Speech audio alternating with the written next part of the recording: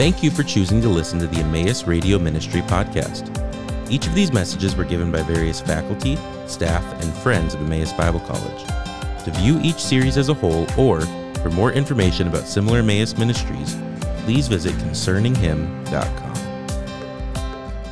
We're in Joshua chapter 4 and continuing to look at the crossing of the Jordan River. We've seen the miracle of the crossing of the Jordan in chapter 3, and then here in chapter 4, the memorial stones that were put into place by 12 different individuals from the 12 tribes of Israel, and Joshua puts together a memorial in the midst of the river. At the end of our last session, we saw finally at the very end the priests carrying the ark come up out of the Jordan River, and then we read in verse 18, "And it came about when the priests who carried the ark of the covenant of the Lord had come up from the middle of the Jordan, and the soles of the priests' feet were lifted up to the dry ground, that the waters of the Jordan returned to their place and went over all its banks as before." Now remember, this is the Jordan River at flood stage at this time, would have been a mile wide or something like that, and it would have been all of the area 15 miles north of the place where Israel was crossing, all the way down to the Dead Sea, and suddenly the waters are allowed to continue, and so I'm sure it just sort of gushed through all of this area. It would have been quite something to see for the people of Israel. Now, in this session, we're looking at verses 19 through 24, and I'll read that starting in verse 19. "Now the people came up from the Jordan on the 10th of the first month, the 10th day of the first month, and camped at Gilgal on the eastern edge of Jericho. And those 12 stones which they had taken from the Jordan, Joshua set up at Gilgal. And he said to the sons of Israel, when your children ask their fathers in time to come, saying, what are these stones?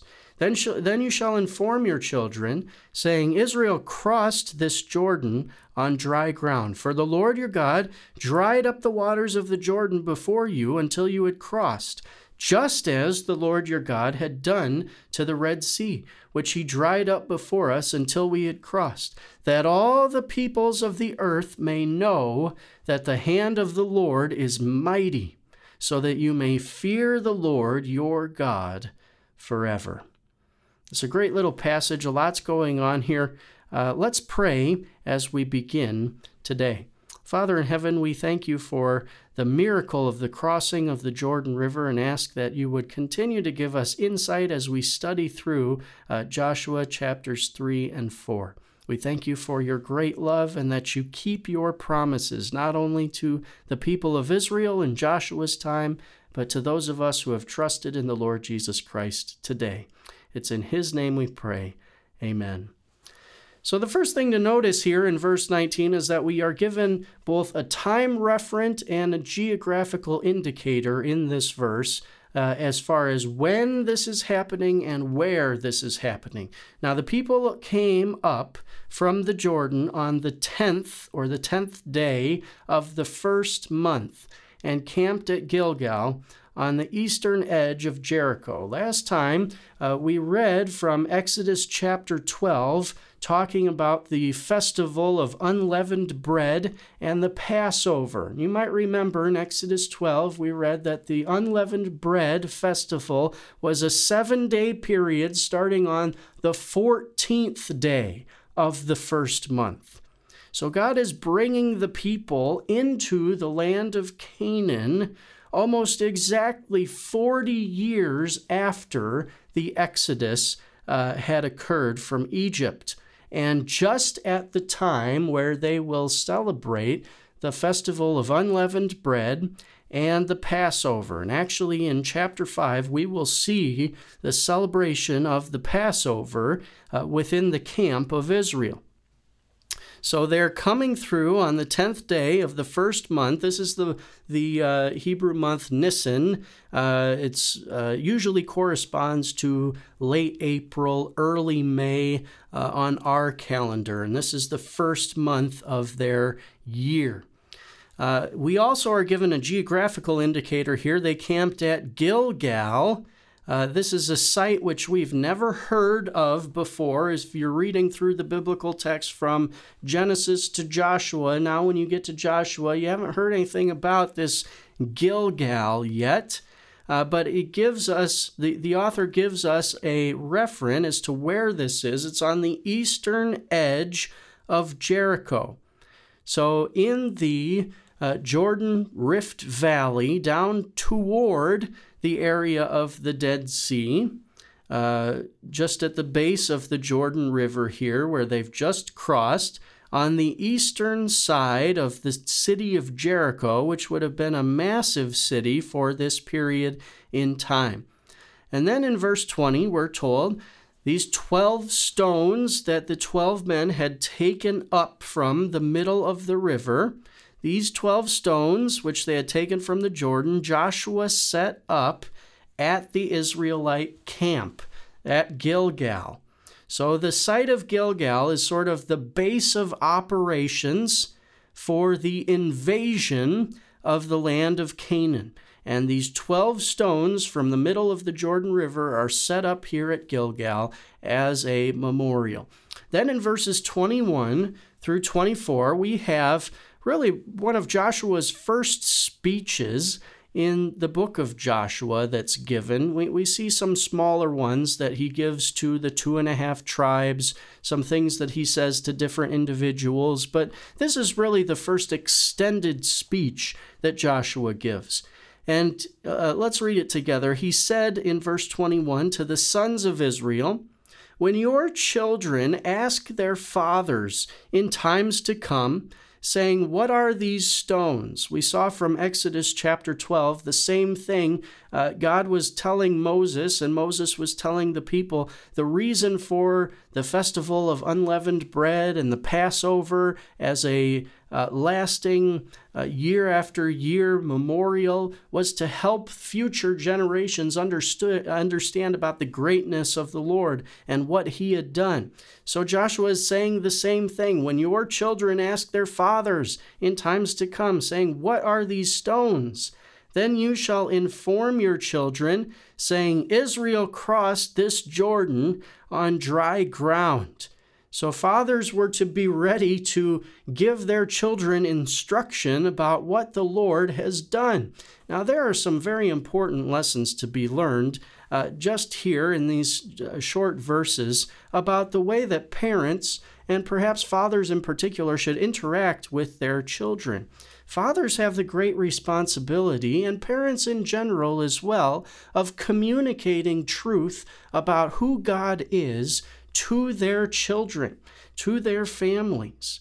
So often, I think today, parents just sort of take for granted that maybe this will happen by, sending their kids to Sunday school or to Bible clubs or camps or things like this. But parents really have the primary responsibility for training up their children in the knowledge and understanding of the Lord. And so Joshua here addresses specifically fathers, the fathers of the people, to be able to know how to address and teach their children about what the Lord is like through this event. He says in verse 22, "Then you shall inform your children, saying, 'Israel crossed this Jordan on dry ground. For the Lord your God,'" verse 23, "'dried up the waters of the Jordan before you until you had crossed, just as the Lord your God had done to the Red Sea, which he dried up before us until we had crossed.'" Notice what Joshua is doing there. He is taking the event that's happened just now during the book of Joshua with the crossing of the Jordan River and connecting it to God's miracle in the crossing of the Red Sea, because a lot of these people would have been too young to really remember well that event. And so he even says, the way that he uses the pronouns here, "The Lord dried up before you this Jordan River, just as he had done to the Red Sea, which he dried up before us." So there's sort of a contrast here between you and us, and the difference being the former generation, the older generation, and now this younger generation that is coming into the land of Canaan. I don't think we should be so rigid as to say that the people he's addressing were not alive during the time of the Red Sea crossing. I simply think they were maybe too young to really understand and know, and even some of them to remember what had occurred through that crossing of the Red Sea. And then in verse 24, he brings it all together with this purpose statement that gives us really the heart of God. What is God doing through all of this, both in the Red Sea crossing during the time of the Exodus and the crossing of the Jordan during the time of the conquest in Canaan? He says in verse 24, so that all the peoples of the earth may know that the hand of the Lord is mighty, so that you may fear the Lord your God forever. Now, this is a similar response to, if you look back at Exodus chapter 14, after the people of Israel crossed through the Red Sea, the people feared the Lord greatly as a result of that miracle. Joshua says, this is why the Lord has done this here, so that you can remember his power, his greatness, that you might fear him forever, but not just Israel. He says, so that all the peoples of the earth may know. God's desire is really to proclaim his glory and might and power to the ends of the earth, so that everybody can know the greatness and glory of the Lord. And the wonderful thing about this is, when we continue to read, this is the end of chapter 4, but if we jump into the first verse of Joshua chapter 5, listen to what it says next. Now it came about when all the kings of the Amorites, who were beyond the Jordan to the west, and all the kings of the Canaanites, who were by the sea, heard how the Lord had dried up the waters of the Jordan before the sons of Israel until they had crossed, that their hearts melted, and there was no spirit in them any longer because of the sons of Israel. So this verse shows that the previous verse, the intention of the Lord in communicating his power to all the peoples, is being accomplished. The kings of the Amorites and of the Canaanites are hearing about what happened in the crossing of the Jordan, and they're terrified because of the might and power of this God. God does incredible things. The entire purpose here of the crossing of the Jordan River was several points. There are several reasons why. First of all, it was to be a sign to Israel that the promise that he had made to drive out the kings of the Canaanites, he was going to fulfill. Then, in addition to being a sign to the present generation, the way that the Lord used the stones was so that it could be a memorial for future generations to teach them about the Lord's power and might and character. So not only is the Lord instructing the present generation and making a lasting impression on them, he's going to use that generation to influence the next generation so that they will understand his power and greatness. And then even beyond that, his greatness displayed outside of Israel, through Israel, to every other nation, so that all the peoples of the earth might know the greatness and glory of God and fear him forever. The Lord demonstrates his might in manifold ways here in this chapter. Have you experienced the greatness and the glory of the Lord through his word? It's my prayer as we continue to study that his power will continue to be revealed. Thank you for listening to the Emmaus Radio Ministry podcast. This ministry is possible because of the generous contributions from our partners around the world.